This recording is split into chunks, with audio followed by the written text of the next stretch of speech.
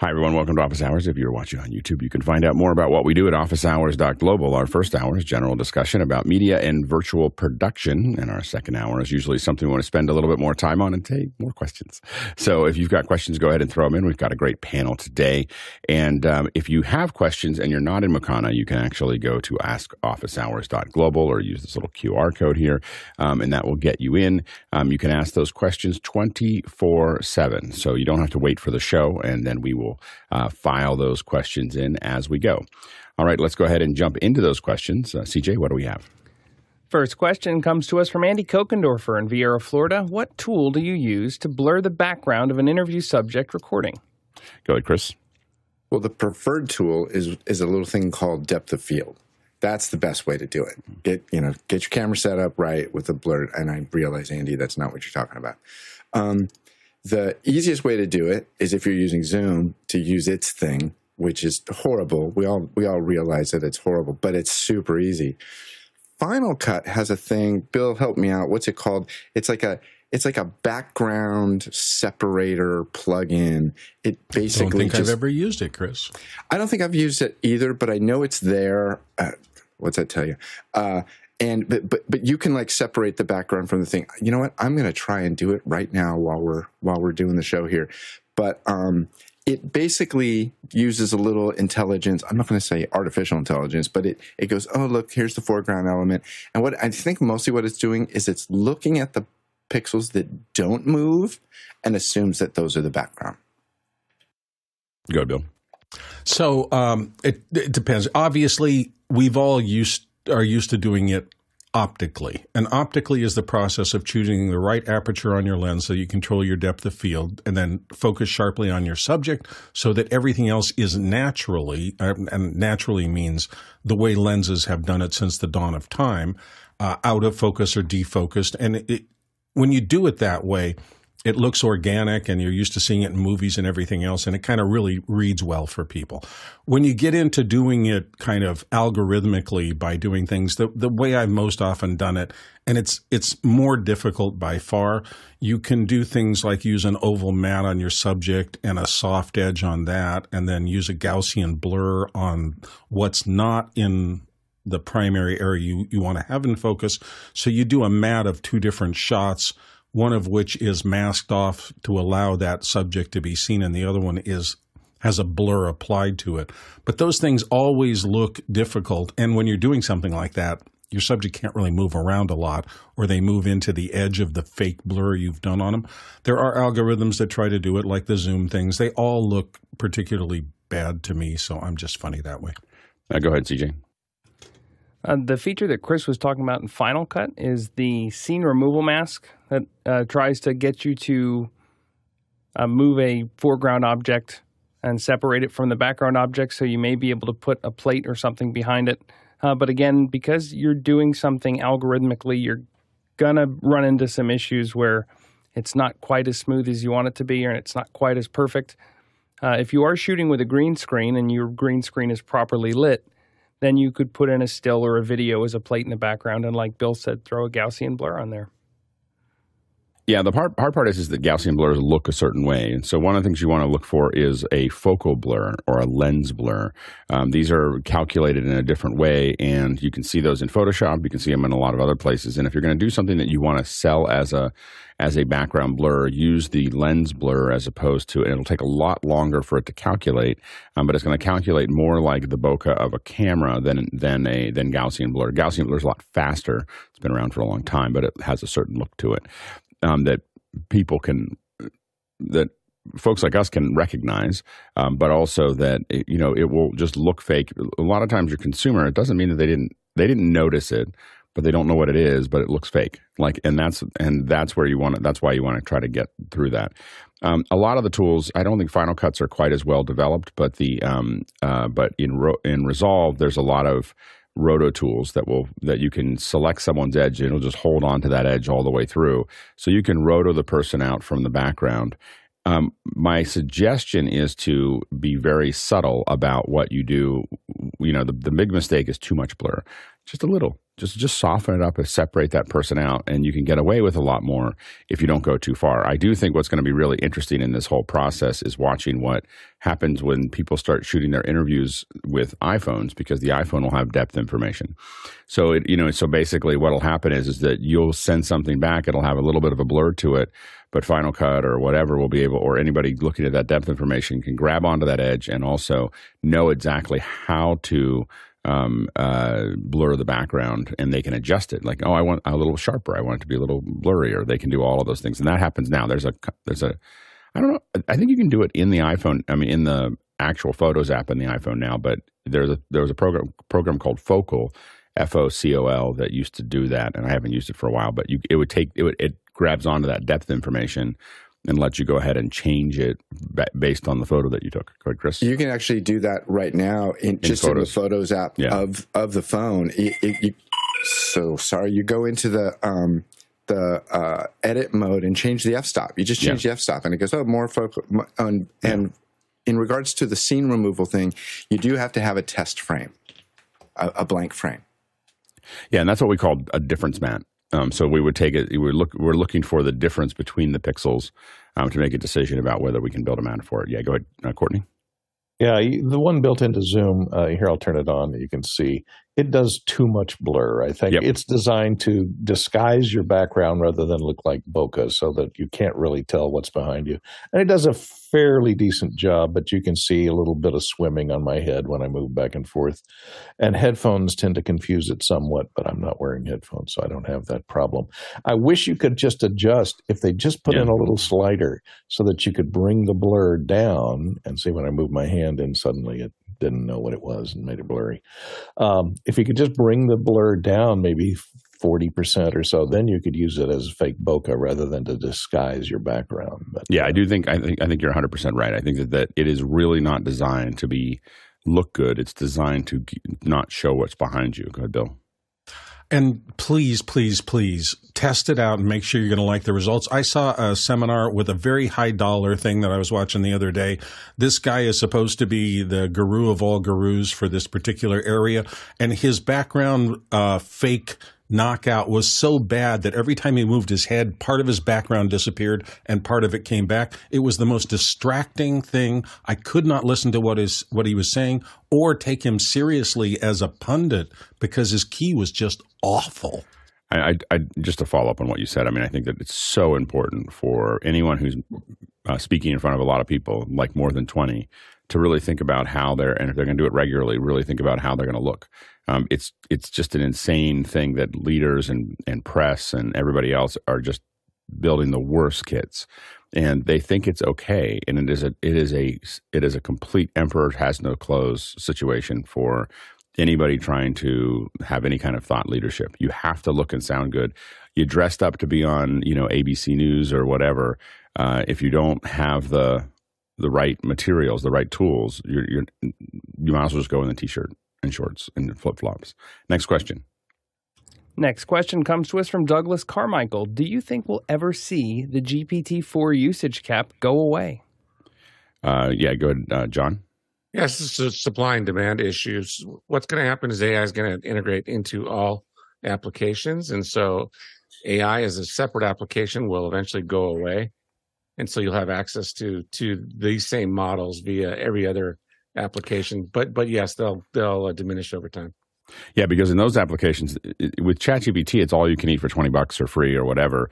You're on a limited thing. When you are using the applications, if you're licensing it, you're paying per usage, which means that you're actually for them. I don't know if it's profitable, but it's a lot less loss, and so they can scale the resources more effectively. So yeah, I think Chat, as John said, ChatGPT is just there to get you excited about it. It's not there to. I don't think it was ever designed to be the thing. It's just there to get people excited. So now everyone's building apps that tie back into that model. Go ahead, CJ.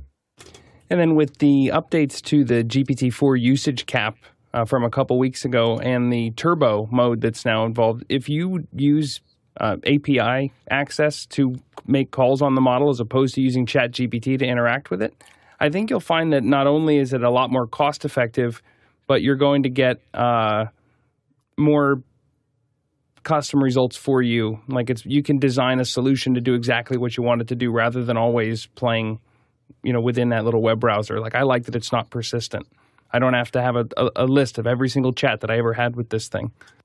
Well, and John, it for people who are building custom GPTs or custom access to GPTs, are they essentially giving they're kind of hemming in what it's looking for? So if they're a scientific one, it's almost like giving a giant prompt at the beginning that says this is all the things they're doing that, and then they're taking your question and adding. Is that about right? That's exactly correct. Yeah. Hey, go ahead, Courtney. I'm not familiar with their price structure, but do they do it? Do they make the price or make the usage cap to prevent botnets from using it to generate propaganda or whatever, so that they could just spawn multiple accounts to use ChatGPT to generate a bunch of cruft to populate the internet with? John, do you have any? Yeah, all that traffic has to go through an API, Courtney. So bot away. It gets expensive. We're going to be doomed to the bots. Next question. Oh, well, and by the way, Courtney, I think that for social network, the thing to watch for is for social networks, and the current ones can't do it. But I think that there's going to be a place where people say every person in this system is a human being. And it's a human-driven system, and it requires you to authenticate, and it requires you. But more captures. Oh gosh, it won't be. I don't think it needs to be. It doesn't need to be CAPTCHA anymore. Not with passkey and your phone. It can be you. And it can be seamless. Some type of biological. But just look at it. You look. I mean, for an Apple user, you just look at your phone and it'll let you in. But it needs to do that every time it goes in, just like you. And I think that will. And that really makes it much more difficult because it's you as you and you're one person and a thing, and I think that's the that's the key to the operation. Yeah, go ahead, Chris. And real quickly, I think this is, and we've talked about this before in the past, this is what Mr. Musk is doing about getting people. He's starting with something simple, just pay for a blue check mark. And now I know I have your credit card. You're probably a real person. Yeah, no, that's why he's doing that. The problem is that the rest of his plan is so disastrous that we may not know whether that one's going to work or not. But he's going down. He's essentially driving Twitter into the ground to do what a new system could do from the ground up. Yeah, go ahead, CJ. Yeah, and the one way that I wanted to mention, a Mac app that I use to interact with GPT on a API basis, the program's called Mac GPT, and right here in the preferences, I've blurred out my API key, but you can put in your API key that you get when you go to log into platform.openai.com, and now when I hit a hotkey on my keyboard, I get a window that looks like Spotlight. And now I can just type into it and interact directly with GPT. So what I usually do is I will have a prompt. For example, I have an email revision prompt where I type in, GPT email, and then it fills in all of my, what I want it to do. And then I can type into GPT email. It fills it in and it says, okay, now I've set up GPT to do this specific task. But now I never have to go back to that ever again. That's great. Next question. Next question from Andy Kokendorfer in Vieira, Florida. Can Wirecast call into a secure, authenticated Zoom meeting? I don't know why it would. So it's a streaming, it's not built for being part of something. I think you can use a virtual camera that it generates as a participant, but I don't know why it would. Oh, I see what you're saying. To pull ISOs. Sorry. Yeah, that makes sense. I think so. It should be able to do anything that you can do as far as a Zoom join. You'd have to sign in. And I just don't know the sign-in process for Wirecast. If I talk long enough, someone might tell me what that is, the answer for that. But I think that if wait, hold on. I think I might. Yes, it can. The authoritative answer is yes, it can. All of the Zoom integrations for broadcast support OAuth and can then join meetings that the logged in account is registered for. And that is from Andy. So thanks. So I just got to drag my feet a little bit, and the answer pops up. Andy actually answered that about 10 minutes ago. I just had to look for my Discord. All right, next question. Next question from Khaled Al-Jamaya in Hassa, Saudi Arabia. Hey, Alex, have you heard of Sony's product showcase mode? It's available in the newest cameras like the ZV-E1, but there's a hack to have it available in other cameras.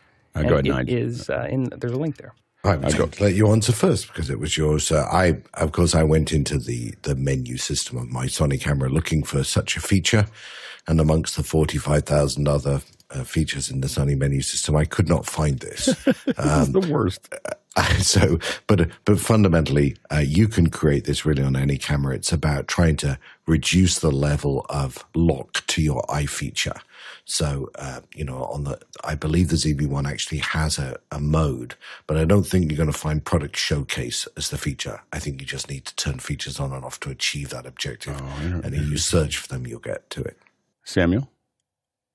The product showcase feature is actually on the vlogging cameras like the ZV-E1 and the ZV-E10, and it's like a mode where you can not have the eye focus, so you don't have to cover your eyes to show a product. So it's actually quite a consumer feature on the vlogging cameras. But what this year video shows is that they just set up a preset to turn on and off the eye tracking autofocus on older cameras. Yeah, so it is okay. So there is a feature. There's an actual button for the Z1, the ZV-E1. Yes, on the vlogging cameras there is the ZV-E1. Okay, yeah. So in another Sony camera, it can be a collection of things, and in the one that I have, that's great. We'll try it by tomorrow. I'll be just showing you things all the time, and it'll just pop right up. Anyway, so it's so exciting. I have gotten. By the way, I made in the ongoing thing, I did adjust my color from yesterday again. So it's a little hard as a little report on it, that in the sense that I haven't gotten resolved to display the image the way that I see it in Zoom. So you're kind of like, I measure it. So what I do is I run it through Nobe Omniscope, and I look at it, and I look at the numbers, and then I go back into Resolve and tweak the numbers and then do it again. So I think it's a little closer today than it was yesterday, a little less green. But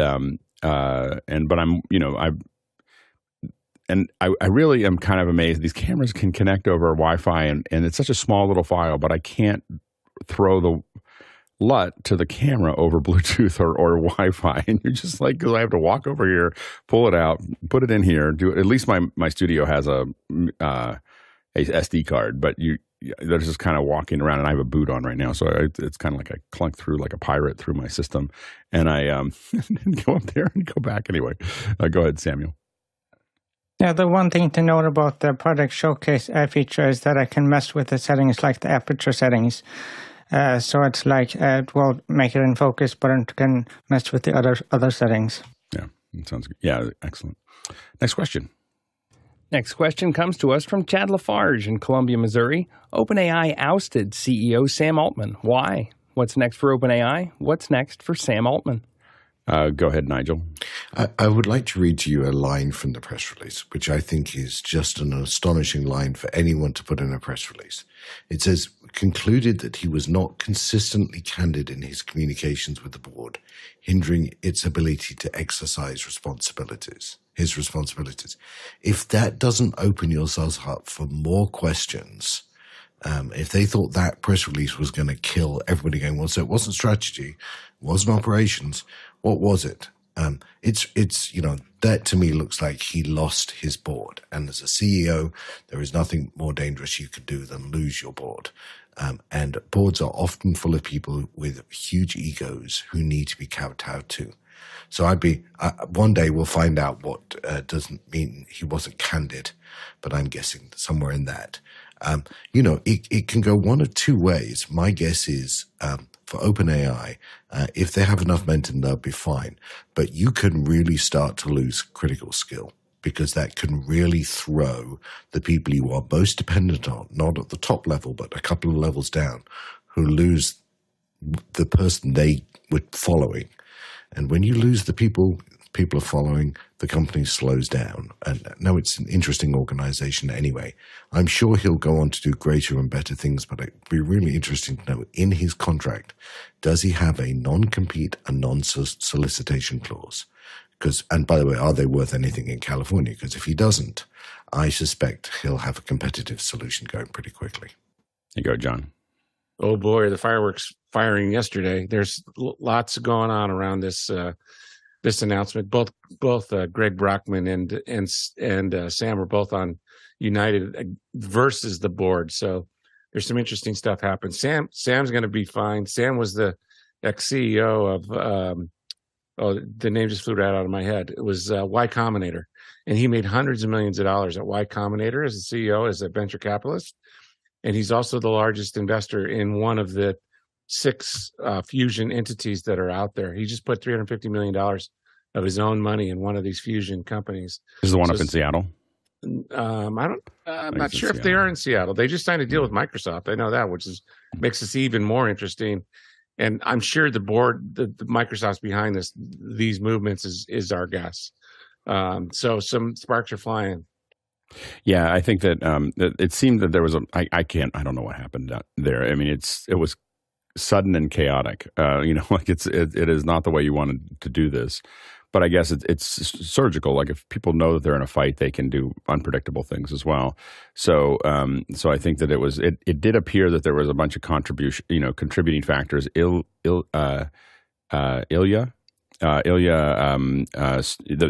think it sounds like it was instigated by.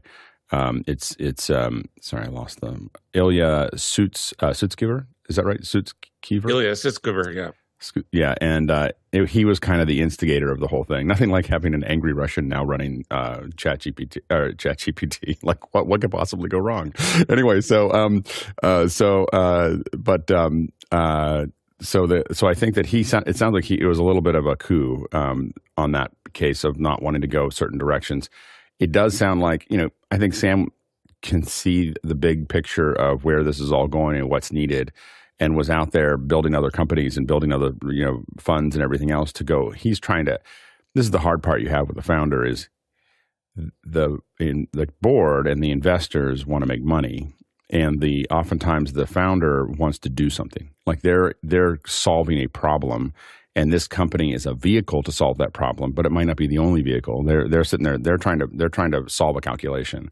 So he's trying to solve something. He's trying to solve this idea, and he'll do it in every way he possibly can. And the OpenAI was the vehicle that he was using to do that, but he was also using other vehicles and probably not being as forthcoming as that they wanted him to be. And I doubt he was really doing anything. I think it was mostly that Ilya was upset that he was doing a bunch of other things, and I guess Ilya got demoted over the summer, and so that it really is like at a lot of these big companies, it can be very Game of Thronesy.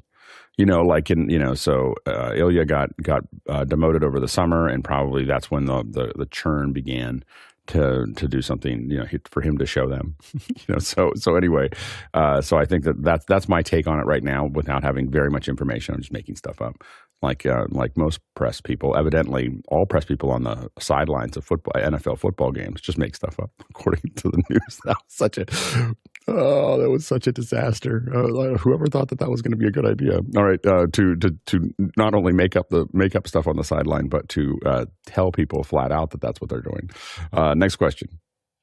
Next question from Anna Hohahi in Black Bear Marshall in Hawaii. Please define industry leading in this context. You can't just make a large statement like this without also saying what specific things about a product make it an industry leader, as well as who has publicly reported this as an external source, a QR code.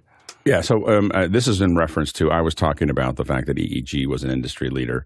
I don't say that very often. When I say EEG is an industry leader, in broadcast, they are 95% of the market. Like, it's not like an industry leader. They have a near lock on captioning. so like, it's when it comes to hardware captioning solutions, when I say an industry, and I don't throw that word around very often, but when someone has over 90% of the market, that I would say that they're at least in the lead of that market. So that's just to underline my definition of why I said that is because in broadcast you don't see anything other than EEG in hardware. Go ahead, Bill. So often when you're listening to people speak in public, and particularly in written things in magazines, newspapers, or whatever, when I was early into that business, I used to write a column for Videomaker, and I did it for about 10 years. And I remember my editor pulling me aside one day and said, you need to use a few more weasel words. People are getting very specific about comments, and it's wasting our time. And I said, what's a weasel word? So weasel words or weasel terms are things where you're suggested that, you might want to write the phrase, the focus ring is hard to use. But you will get a lot of bounce back from all sorts of fans of that piece of equipment going, it's not really that hard to use. You just have to be blah, blah, blah. And so you go. So you'd find yourself writing, the focus ring can be difficult to use. It's not a big change, but you've just not laid a marker that somebody can push back against for no really good reason. One of the things I admire most about Alex here is Alex, when he believes something, will tell you exactly what he believes. That is a bit of an unusual thing, and it really is helpful for people who want clarity in these things. You can like or dislike the idea of weasel phrases or weasel words, but they're there for a specific reason. I can't tell you the number of times I've gotten pings back on a little thing that I said in the magazine that could be taken one of two ways, and people wanted to debate that for the next 3 weeks, and I just don't have time for it. I'm sorry. So you throw in a few. There you go, Courtney. Yeah, industry leader is thrown around cavalierly because it could refer to many things. It could refer to market leader. In other words, they have a certain percentage, the highest percentage of the market in sales per unit. Or it could be as an Apple refers to itself as, one of the most, the richest company because of their profit margin is higher than most other companies.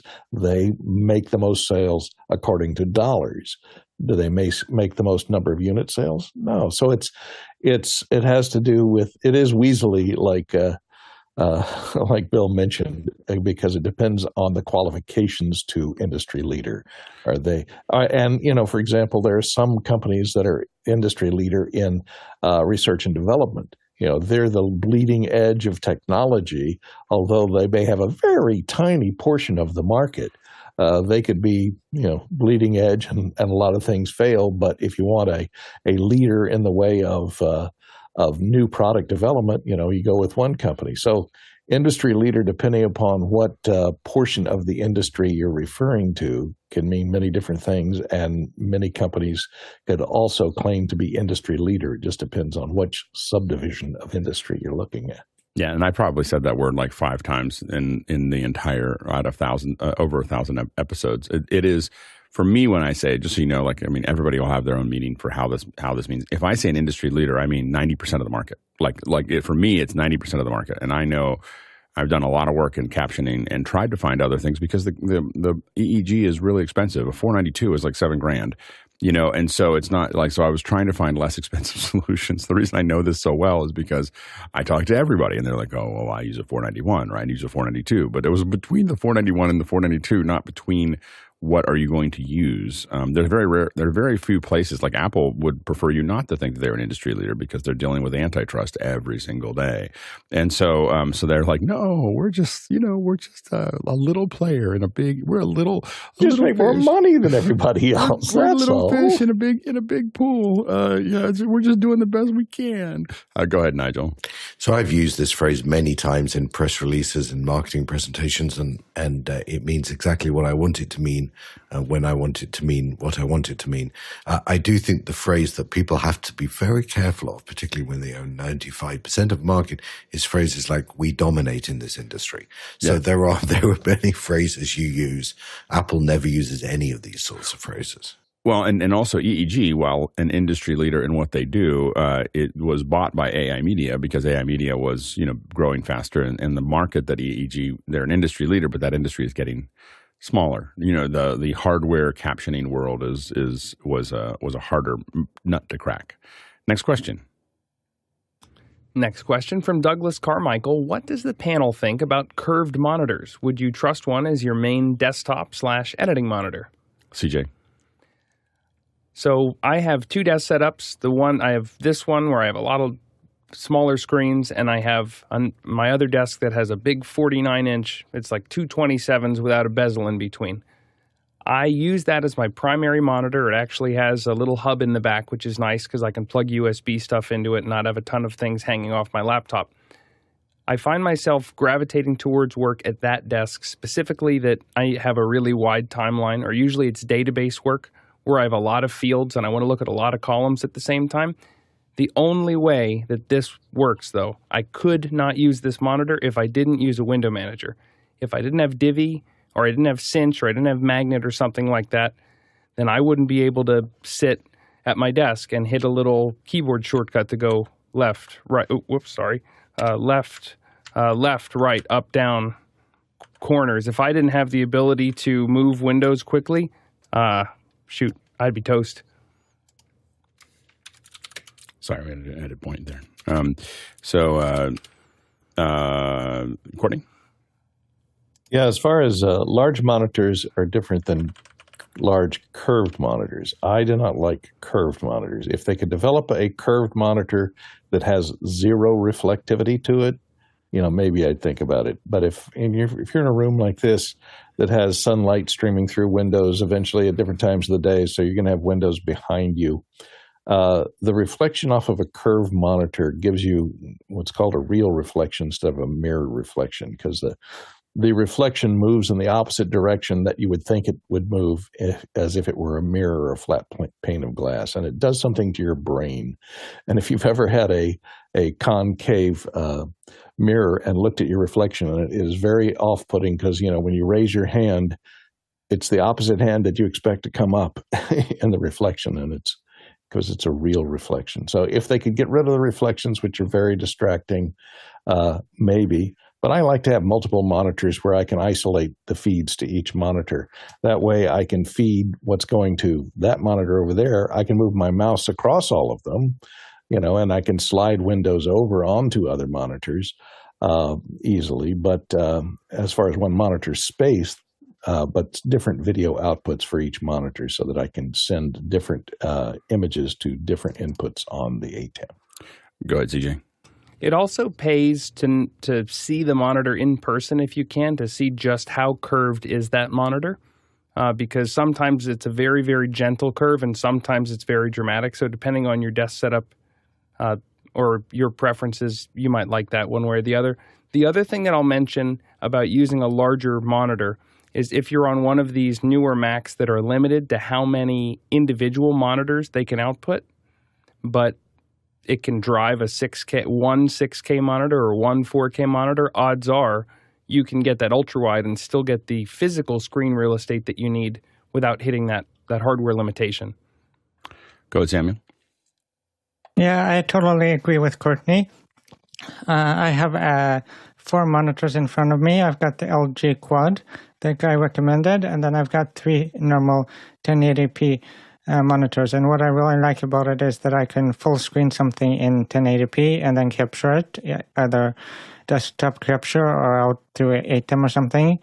And it can full screen Windows a lot easier than you could on a curved monitor, like a long monitor. Yeah, and the reason I do all 1080p monitors is because I have a switcher. The same thing that Courtney was talking about, and I just want everything to be 1080p, so anything that I'm looking at the monitors can be fed into the switcher. So that's the limitation for me. Next question.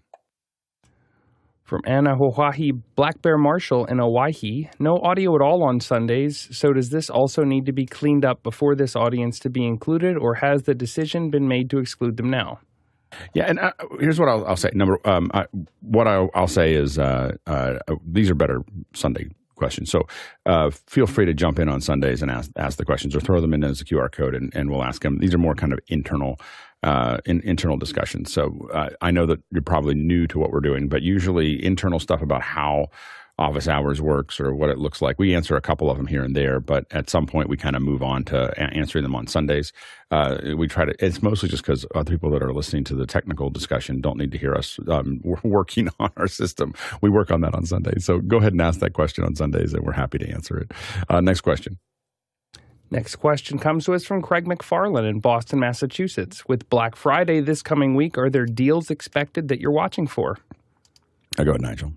There will always be deals on Black Friday, but I'd like to offer my annual notice that occasionally people produce products just for Black Friday, and they are not as exciting. Particularly very cheap laptops sometimes have degraded products in them to get them to that price. So beware of the ultra cheap things and part numbers that suddenly emerge on Black Friday. I think Elgato's got a pretty good deal out at the moment. It's about 35% off. Really looking at whether the new prompter is a good idea for some of my colleagues. Although once you do the creative pack and add the prompter and you add the stand and you add the Stream Deck, it's a little more expensive. If I had anything on my wish list, I really went in search of the feature for my Mix Pre-3 that would add channel 4 and 5. It's called the Plus 2 feature. Currently, it looks like it's $79. If Sound Devices would like to put that on sale for Christmas or Black Friday, I'd be very welcome. Thank you. Go ahead, Bill. Used to be Black Friday. I'm beginning to start to expect it to be Black November now. For the last 3 weeks, I've been getting all sorts of pings for things that would have normally been Black Friday, or more importantly, Cyber Monday, which is when the deals typically come out on like software and online stuff. I've just been inundated with. I can't tell you the number of emails, of inline ads and things that I've seen for, we're now doing our Black Friday today, or starts now. And so they're just, everybody understands a lot of people buy this time of year. So there's no longer in my head a real Black Friday. I do wait. I mean, if you need any Waves plugins, it's coming soon. Like that's the time to buy Waves plugins. There's like 3 or 4 times a year. Like they have these inflated prices on Waves. And then the worst part about it is that you just feel like a sucker if you have to buy them in between those times, because everything's going to be almost nothing. And then they're really expensive, and I guess they've decided they only need to sell product 4 times a year, but this is one of those 4 times. So next week you can buy Waves plugins for almost nothing. So that's the one that. So if you need a Waves plugin, this is your moment. Go ahead, CJ. Yeah, the other thing that I always look out for is kitchen appliances. I know it's not a tech thing, but like usually you can get a good deal on a mixer or a good deal on another piece. The one thing I'll be aware, just caution, is just like on Prime Day, if you see something on Amazon that says it's discounted, roll back a little bit and make sure that it wasn't a higher number earlier, because sometimes they fudge that a little bit. Go ahead, Courtney. Yeah, I may be looking for a new laptop. My current travel laptop is about 5 years old. So I'm kind of looking for a little, maybe a new, 13th gen or 14th gen Intel laptop. But what worries me is a lot like Best Buy, and all of them say, Black Friday's, started last week, get your Black Friday sale prices now. And I worry that, well, should I buy it now? Is that really going to be the Black Friday price? Or are they going to drop the prices further on Black Friday? And if I don't buy it now and I don't get in right away at first order on the actual Black Friday, will they all be sold out because they've been selling them at Black Friday prices for 2 weeks in advance? So there's all things to consider, whether how deep their stock is on those specially priced products. Will they be instantly sold out? And by the time actual Black Friday rolls around, they won't have them anymore. I worry about that. Go ahead, Chris. I have a theory about Black Friday. If you remove emotion from your purchases, you will, and not worry about sales, excuse me, you'll save money. I think a lot of times people go, oh, it's on sale. I should buy this. And they buy a bunch of stuff they don't really need. Be logical. Buy what you need when you need it. I can almost assure you, you're going to spend less money. Go ahead, Bill. There's one more thing that's been annoying me, and I just saw it the last week. The Cedar system that I use in my Universal Audio Apollo Solo is now on Cyber Monday or whatever it is. It's on discount. They're selling it for half price. It's the $300 plug-in, so it's $150 off. But the thing was, I saw it come through one of my sources at 50% off, another source at 60% off, later that day. So it is so easy now for manufacturers who are web marketing to literally just say, we're not selling enough, drop it another 10%, and bing, it happens. So there's no consistency with pricing anymore. Pricing just varies with the market. And you have to make this buy decision at some point. And there's nothing you hate worse than, okay, I just spent $150 on it. I could have spent $135 if I just waited 10 more minutes. And it's crazy. So I hope that the pricing people aren't killing themselves with this. And if you keep on waiting them out long enough, of course, especially when it's a physical good, the price will just keep on going down. That's how I ended up with a really, really high quality sweatshirt that was orange. Next question.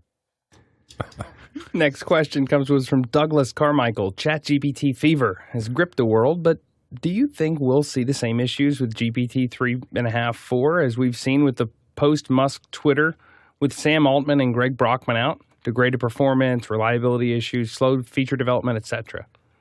Definitely could happen.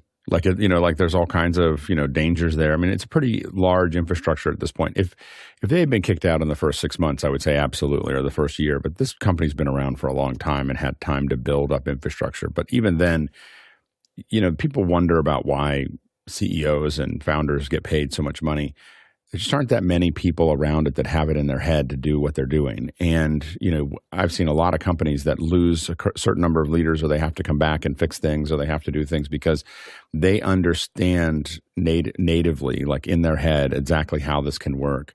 And it can oftentimes be, Go ahead, Courtney. Yeah, I worry about the ability to scale the infrastructure, like Alex was saying, because, for example, Microsoft introduced Windows, the next version of Windows, and they're rolling it out. It's an automatic update if you're running Windows 11, 23, H2. And a lot of my machines rolled it out, and it has the pilot version of Copilot, the introduction version of Copilot built in, which is their implementation of ChatGPT 3 or 3.5. And I've noticed that I was using it beforehand as a developer, but now that it's gone wide and available to everybody and is sitting on everybody's machine, it is slowed down to a unusable crawl. It still works. It still shows up. It doesn't lock you out. But, it thinks about its response, and it starts putting its response up like one word every 5 seconds. And it's like, okay, I got to wait another 20 minutes for it to get the response from my query here. Then it's completely unusable. But I don't think they were ready for people to actually all dive in at the same time, in the same week to use it. And it's something that takes a lot of scaling. It takes a lot of hardware and a lot of computer time to calculate. And I think people are going to become, if they jump all in at the same time, they're going to be really disappointed. Yeah, and I think that's the real danger with Sam Altman not being there is just thought leadership. Keeping everybody go the same direction. A lot of these companies can go in a lot of different directions pretty quickly if they're, and large corporations have that problem in general. Like if just priority management and a lot of politics and everything else of people pulling in different directions. And it's not that it's bad people. It's just that people with different priorities are all tugging against each other. And it's why a lot of times I knew one person who's sold 3 companies to Google, literally left Google, started a company, came back, sold it to Google, stayed there for 2 years, left the company, went out and did it again and again. They did it 3 times. And I was like, Google must hate you. And he's like, no. He goes, you can't produce the products that I produced for Google. You can't produce them inside of Google. And so Google then started after that person, and a couple other people did that. They started building some of these companies have their own kind of like, it's kind of like, it's a incubators inside where they'll let you, like Google has this thing where they'll give you you can raise money inside of Google and build your own team and have Googlers and put together an idea. And they just learned that they had to let these teams operate like a startup so that they could do new things, and so and then Google takes on, obviously Google has a percentage, but they could go out and raise money against that as well. So Google's like just trying to, and other companies do these things where they try to figure out a way to get back to that startup mentality because the corporations have a really hard time, just there is a kind of a systematic reaction to people doing something different inside of a corporation, a large corporation, where if other people look like it, it'll displace them, it'll take energy resources away, or just not the thing that they're interested in. Things get slowed down, and they just kind of dissipate, and it's hard to put your finger on what happened, but they just die, and that happens a lot in big companies. Go ahead, Chris. I think it's hard for leaders.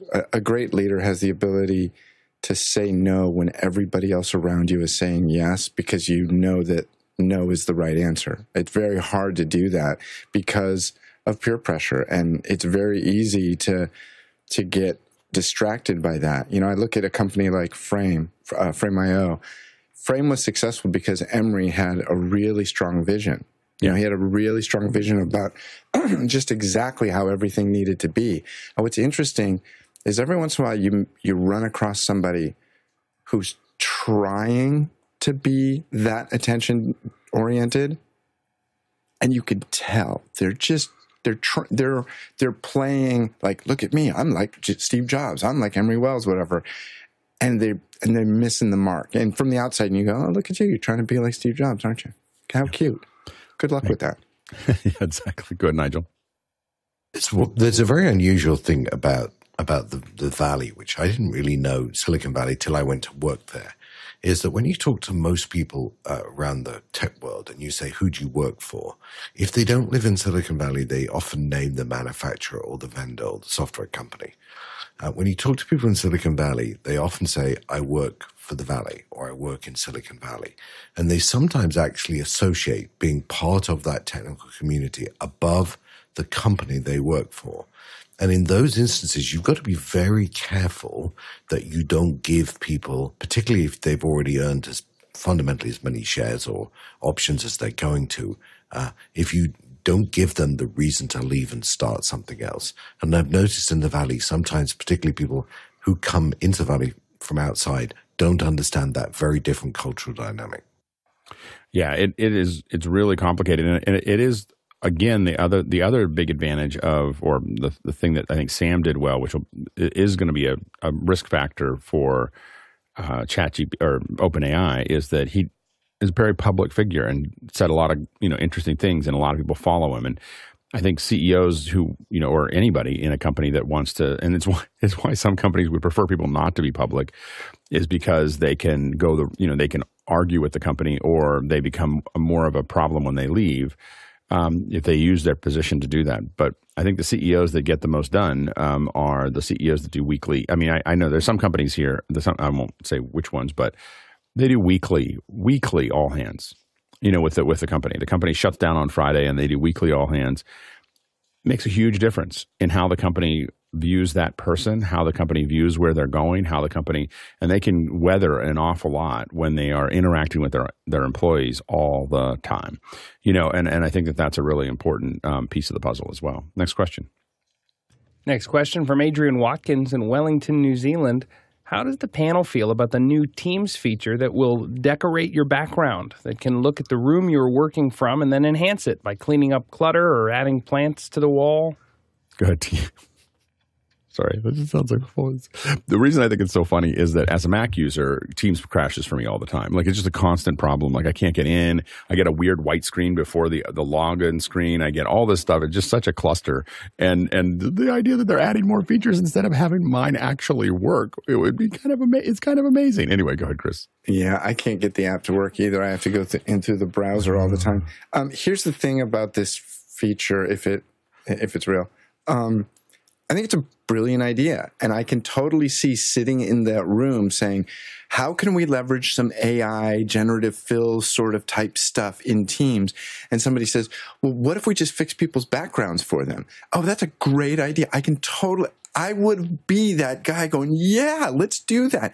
Because I can do that with somebody's background. I can ask Alex to walk away, and I can add a plant over his shoulder. I got some chops that way. It makes perfect sense. But is it going to work? Well, here's the advantage. The advantage of what they're doing is that one of the big problems there's two big problems. Well, there's many problems with virtual backgrounds, but there's a handful of problems that are more problematic for virtual backgrounds. One is vanishing point. So getting the focal length correct on the background so that it looks natural. This is not something people notice, but it's weird and it feels odd to someone looking at it. So, getting that right, also getting the lighting correct. So if you match the lighting and the focal length, you can get away with a lot behind somebody. We do this all the time. So when we shoot, instead of doing virtual backgrounds, I did a lot of what we call point-to-points with CEOs. And so pretty big companies, some top, very, very large companies, and they want to go to Singapore or Morocco, but they don't want to actually fly there. They just want to speak there. And so what we would do is we would work for days with the remote system to make sure that it was ready to do a two-way so someone could stand up and talk to them.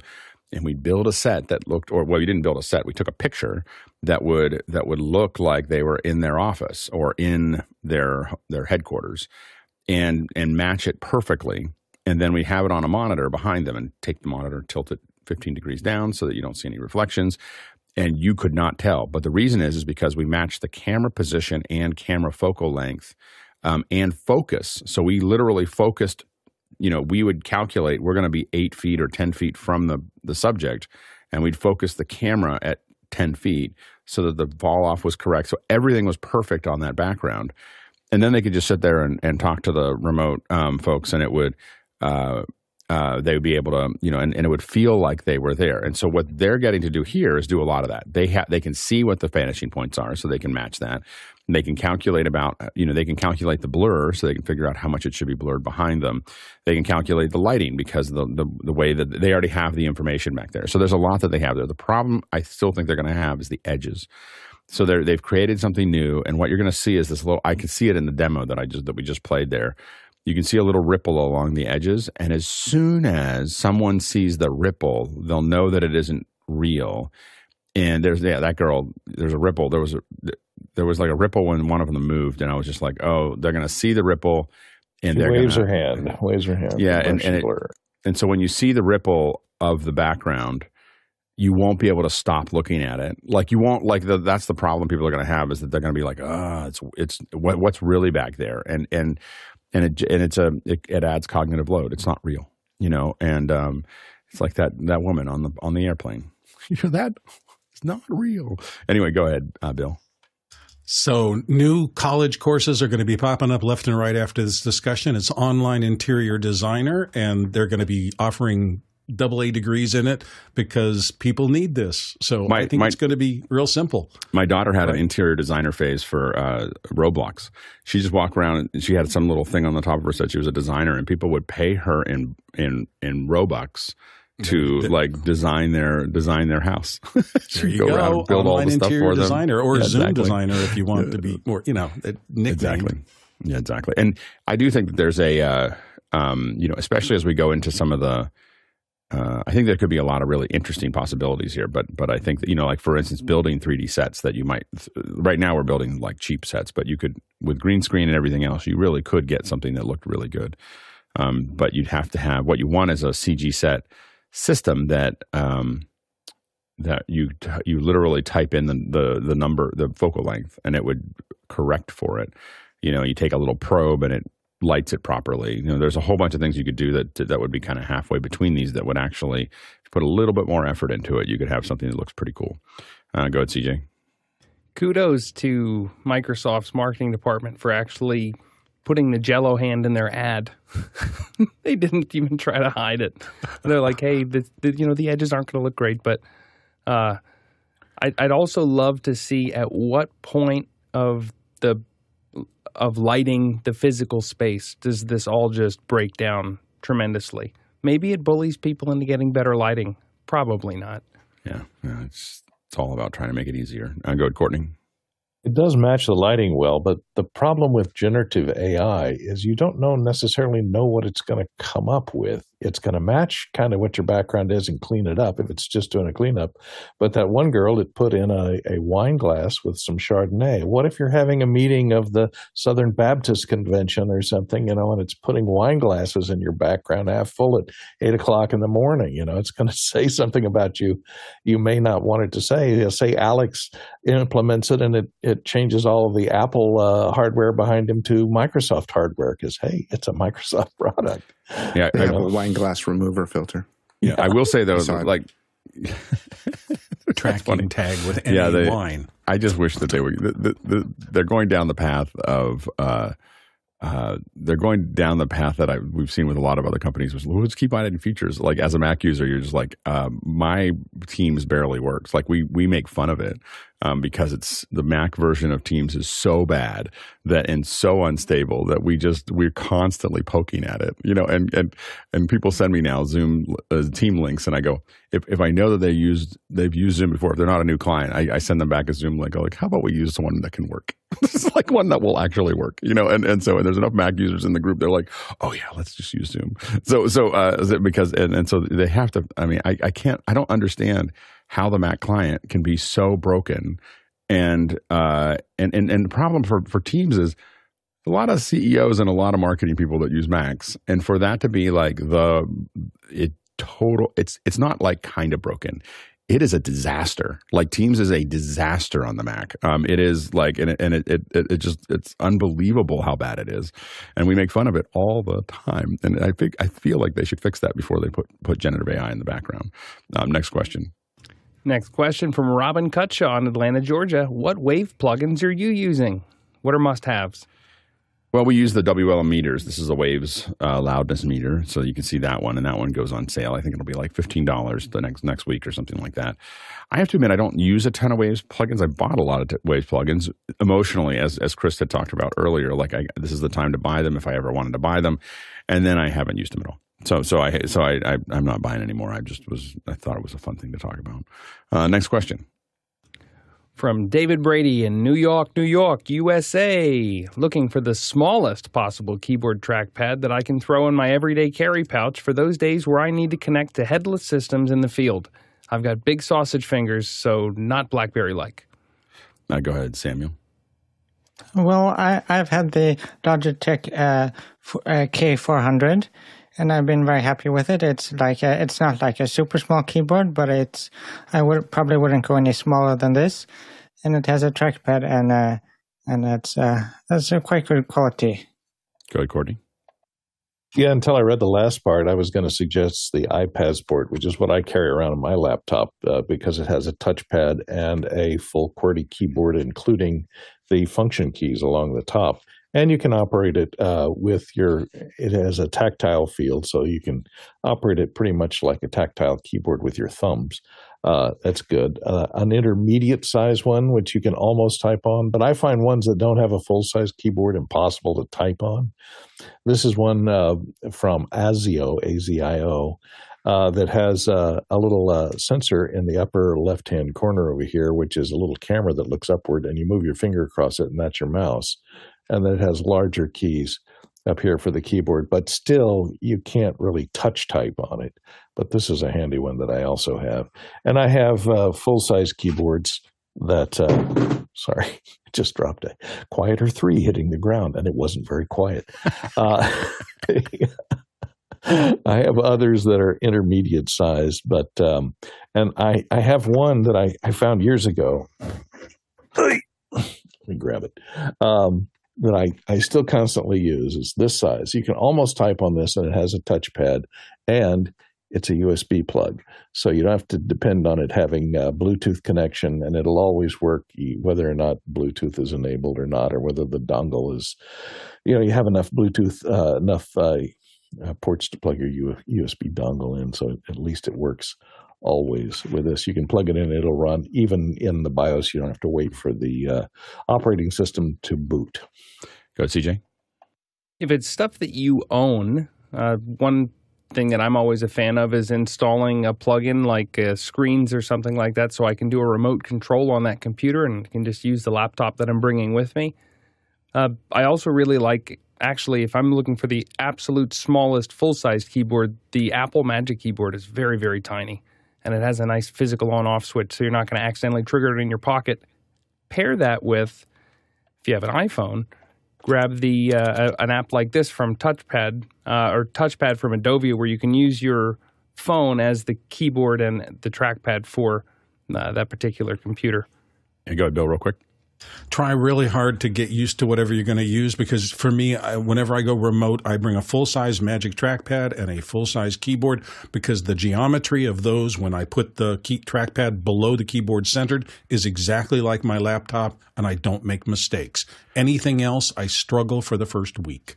Yeah, I think that the advantage of, I think what he's looking for is just being able to get into computers, and we've taken a lot of those, like all integrated trackpad and keyboard, because I got to get into a computer. I don't have to do much work on it. I just have to get to the terminal. I think that's kind of the thing that we're. I think that's what he's trying to do there. Of course, we'll be continuing with your questions. If you've got questions, you can go ahead and throw those into Makana or the QR code, and we'll address them in the second hour. But yeah, we'll do that. I got myself a little turned up. We've got a volunteer meeting right after this meeting, or not right after this meeting, but at 9:00. So if you're interested in being a new volunteer, we'll be discussing that and how to do that, how to make all of that work. And right now, we are going to jump into the second hour. I didn't really know what to do there. I got myself kind of in a halfway between. I had a little too much time. I no longer had time to do the full announcement, but I had a little too much time to do nothing. And so I was caught in between. Little inside baseball. I was like, woo! Like usually I'm pretty good at it. Like, and we talked that last question a little too long. And so I was like, that's why I was like, real quick, we got to get through. And then I added a note that I didn't need to add, and that's what ruined everything. And so anyway, some inside baseball. It's a weekend. I can tell you guys what we're trying to figure out here. So anyway, let's go to the next question. Next question from Eric Kurz in Hartford, Connecticut. Can you run Zoom ISO in the cloud? Go, Samuel. Well, maybe you could, but there's a whole bunch of issues of running Macs in the cloud. So what I would probably use is Epifent Connect. It can join the meeting as a participant and do SRD feeds out. The other ways you could do it is if you vMix is coming with the 27, and you can run a vMix instance in the cloud and bring it right into vMix. And then there's also the Zoom's production studio that we use on Sundays. And it's not really a ISO out, but you can do at least basic layouts inside of Zoom. Yeah, and Zoom Rooms is also something that runs in the cloud. It has a lot of the features that Zoom ISO has. So basically, Zoom Rooms can run in the cloud, and you would run that. You can run it on a Mac Mini, and Andy kind of kicked in some. He's like, you can run it on a Mac Mini in the cloud, but you can just use Zoom Rooms. So Zoom Rooms will give you most of those out features. I don't. Because I don't do it in the cloud, I don't know exactly all the little bits and pieces, but we're working on figuring some of those bits and pieces out to show all of you how we do that. But then you can use a destination like vMix or Vector or other things to get those signals back in. So stay tuned for we're about to do a lot of R&D in this area to figure out how to do all of these things in the cloud. So stay tuned, because you'll see us not only doing it on Saturdays next year, but showing you how we're doing it and discussing, some of the tests that, that we're working through. And by the way, Samuel pointed out something, because on Sundays we do Production Studio, and what was pointed out to me, I think that we had an earlier question about why aren't we doing audio for Sundays, and the reason is because we're not using our normal system. We'll figure that out. Like, I apologize that we haven't been putting Sunday out on the audio feed, but the reason we didn't is not any specific reason other than we changed our system and we're just learning how to do the new system. But we'll figure out a way to stream, do an IceCast stream so that you can hear it in the radio app. So sorry about that, but we'll get that sorted out. Next question. Next question from Craig McFarlane in Boston, Massachusetts. CJ mentioned three screen window utilities he counts on. Can you do a quick what and why for those? Yeah, go ahead, CJ.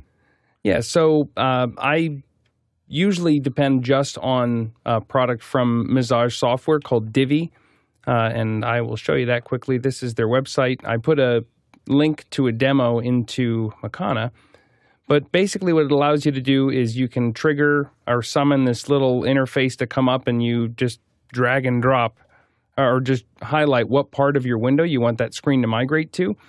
What I do with it, though, is I will actually assign keyboard shortcuts to it. So if I'm using a very wide monitor, I can not only use it to make it go Just click to make sure it's the active window, left, right, up, down. I can also do corners. When I'm on my 49-inch wide, I have 1, 2, 3. I have eighths or sixths of the screen. The other thing that I like about it is that when I'm on this setup and I have multiple screens, I can move the mouse from one screen to another, and it will take the active window that's at the forefront and move it over to that other monitor with that keystroke. So it turns it into less mouse fiddling and more actually getting stuff done. The other two that I mentioned were both Mac App Store. I think this one's on the Mac App Store as well. All three of them are now. Cinch is one of them, and that emulates kind of the windows when you drag to the left, drag to the right. And then Magnet is another good one that has a lot of built-in keyboard shortcuts that do what 90% of the people need to do. So if you just want the keyboard shortcuts to be set up, you don't want to set them up yourself, go ahead and get Magnet. If you want to customize to your heart's content and go ahead and get a 10 by 10 grid of really, really precise where you want the windows to be, and I want to add in a 20 pixel buffer at the bottom for my custom taskbar, all that stuff, that's when you go ahead and get Divi. Good, Nigel. Yeah, I was going to say I use Magnet. It's pretty easy to use. I don't use it, by the way, as much as I thought I was going to use it. But if you want a much simpler way from the Mac Store, that's a pretty easy one. Next question. Next question from Robert Sababity in Poland. I know this question's been answered 100 times, but I'll ask it again. What hardware do you recommend for keyboard, mouse, and screen sharing for a small stack of Mac Minis? Go ahead, Samuel. The way I do it is in software, and I use this here app that unfortunately I can't remember it now. I was checking it up, but it's this here what you run on Windows and Mac. It's Synergy. It's called. That you can connect both, run it on all your computers, and then you do it over the network. Yeah, and I started with Synergy. I think I've mentioned this before, and just make sure to turn off the drive option. I accidentally grabbed a drive, got halfway between two computers, and destroyed a computer. Like I didn't even know you could do that much damage to a Mac. It's what Synergy did. So it was like still not sure. I reground it to the ground. I mean, and then brought it back up again, and I'm still not sure it's working perfectly the same. Because Synergy sits in this kind of BIOS area, it put it into a cycle that I've never seen before. So I went back to hardware. I use a switcher to get between things, and then so the way mine is set up, and I think that Samuel's is a much more straightforward way to do it. So I have a Blackbird 8x8 router. So I have this router I've got 7 screens that are around here. And I have a Blackbird that feeds those screens. And then I have it's a mixture of feeding the screens and feeding other things. But the Blackbird feeds the screens. And then I have a P-Way, this HDMI, USB, KVM for 4 of them. So 4 of the computers that are connected there are run from that. Some of the computers I don't need to always have control over them. I have an 8x KVM, but it makes a beep that I can't figure out. I know there's some way to turn it off, but I can't find it. So like one that I don't necessarily control, like I'll have a computer, my presentation machine, I only need to get get the presentation up. And then I run this. My Telestrator doesn't need one because it's Telestrator and I can get to it from there. So there's a couple that I don't need there. And then I have the KVM, which I switch between in hardware. Part of the other problem is because I have so many more screens than I have monitors, more screens on the computer than I have monitors, I can get my mouse into a place that I don't know where it is. Like it's just gone. Like it's somewhere in one of those non-showing screens because I'm changing the way my setup is based on different shows and different things that I do. I'm reconfiguring the monitors. So I reconfigure what I see based on it. So it's a very complex system that took me a decade to kind of understand how to do it. So it takes me, like for instance, when I do have a presentation I do pretty often, and it takes me like 20 minutes to get ready for it. Like if someone says, can you just do it? I'm like, I can't just do it. I have to like reset the whole thing and check everything and make it all work. So it's not nearly as seamless as Samuel's solution. And I know a lot of people that have been really successful with Synergy. So I don't want to say that it can't work. I'm just saying, at least on a Mac, be careful of being able to move a drive from one place to the other. I would turn that off. There's a feature in there to turn it off. Just let your mouse go to different places. Don't let you pull things between them. Go ahead, Samuel. Yeah, well, the way I have it set up is that I have a Windows PC here, and then I have my Mac in the middle, and then I have my laptop on the side. So I have a vertical setup on each. At least these are two. I have the vertical setup. So I have like one and one and one, and then I just move between them. I always think it's funny that anytime someone shows behind the scenes from one of our kits, it all of us look like, oh, we're just sitting there on our computer having a meeting with you. And every time you see a reverse, you just see all these monitors. It's like all of us have like these little mini control rooms that show up when you see what we're actually doing. Next question. Next question from Matthias Utila from Helsinki, Finland. Can panelists recommend simple and easy software to record your webcam video in Windows? For example, QuickTime is an easy way to record on a Mac. Is there a native app to do it in Windows? Yeah, go ahead, Courtney.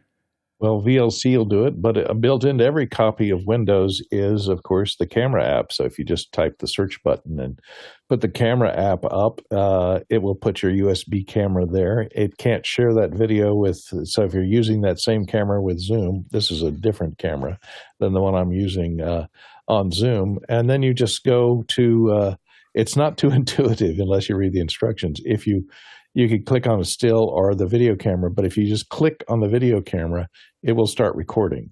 So now it's recording, and until you hit stop, and as soon as you hit stop, that recording will be available. You can then click on it down here in the lower right-hand corner and play it back.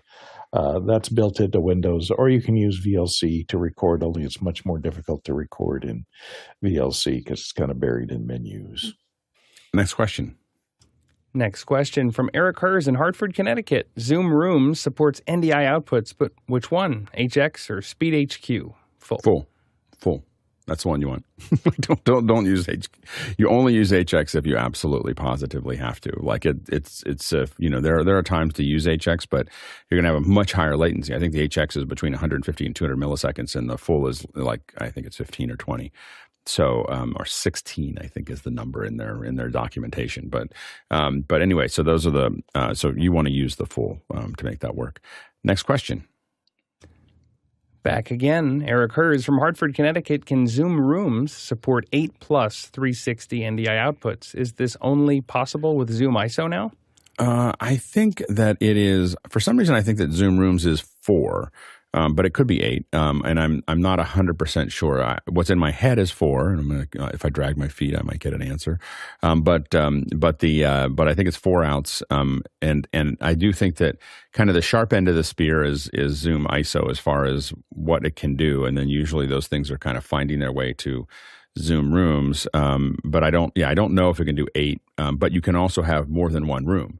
So you can have more than one room jump into things and be able to take out, that's what we're doing with ISO, right? We have more than 8, or more than, and a lot of our ISOs are 4 still. So we have 8, one of our ISOs I think is 8, well, in the current system we're using, I believe that John Wallace's is actually 8. All of them are 8. But our older system had 1 8 and then a bunch of 4s. And so you can just do 4 each, and then you'd be able to get it out. So there's a lot of ways to peel that away. All right, we're slightly short day today as far as questions. Totally fine. It's a Saturday. It's a Saturday before Thanksgiving weekend. We expected, and so it's really. But thank you for all the great questions to the producers who have asked a lot of great questions today, and thank you to the panel. Who great conversation, great panel this morning. We had a really fun time here, and really good discussion. And thank you to the incredible team on the back end, 7 days a week, cutting the show and developing for the show and managing the show. We really appreciate everybody's effort. Another reminder that we'll be doing an intro to volunteering at 9. That's in about 45 minutes. If you're interested, I'll put up larger posts into Discord so you can, with the link, so you can jump into it there. That's I think it's a good Saturday. I'm going to go have some. It was a rough morning, so go have some breakfast. We traveled 45,000 miles at 73,000 kilometers, and I keep on moving my banana. It is 360 million bananas for scale. All right, let's go ahead and jump into After Hours. Everything takes longer with a boot on. Like you're just like, all my calculations are off. I'm like, oh, I got to get this thing, and I go through the thing. I feel like a pirate the whole time. Like, it takes even longer with a peg leg too. I had a peg leg before the boot because then I couldn't put any weight on it, and so what's really funny is that I didn't think the peg leg was that big of a deal. I bought it on Amazon. I didn't go to a doctor for it. I just went and I walked into Kaiser to get X-rays on my heel on my foot. And they were like, what is that? And I was like, it's a peg leg. And they were like, that is amazing. Like, I didn't realize eye patch that goes talk about old school. I didn't realize that I was so innovative. It was just, I saw, and I have to admit that I hadn't seen it before. I saw it at the shore. I see the little scooters all the way. I don't like the scooter. This is a peg. This is a full-on peg.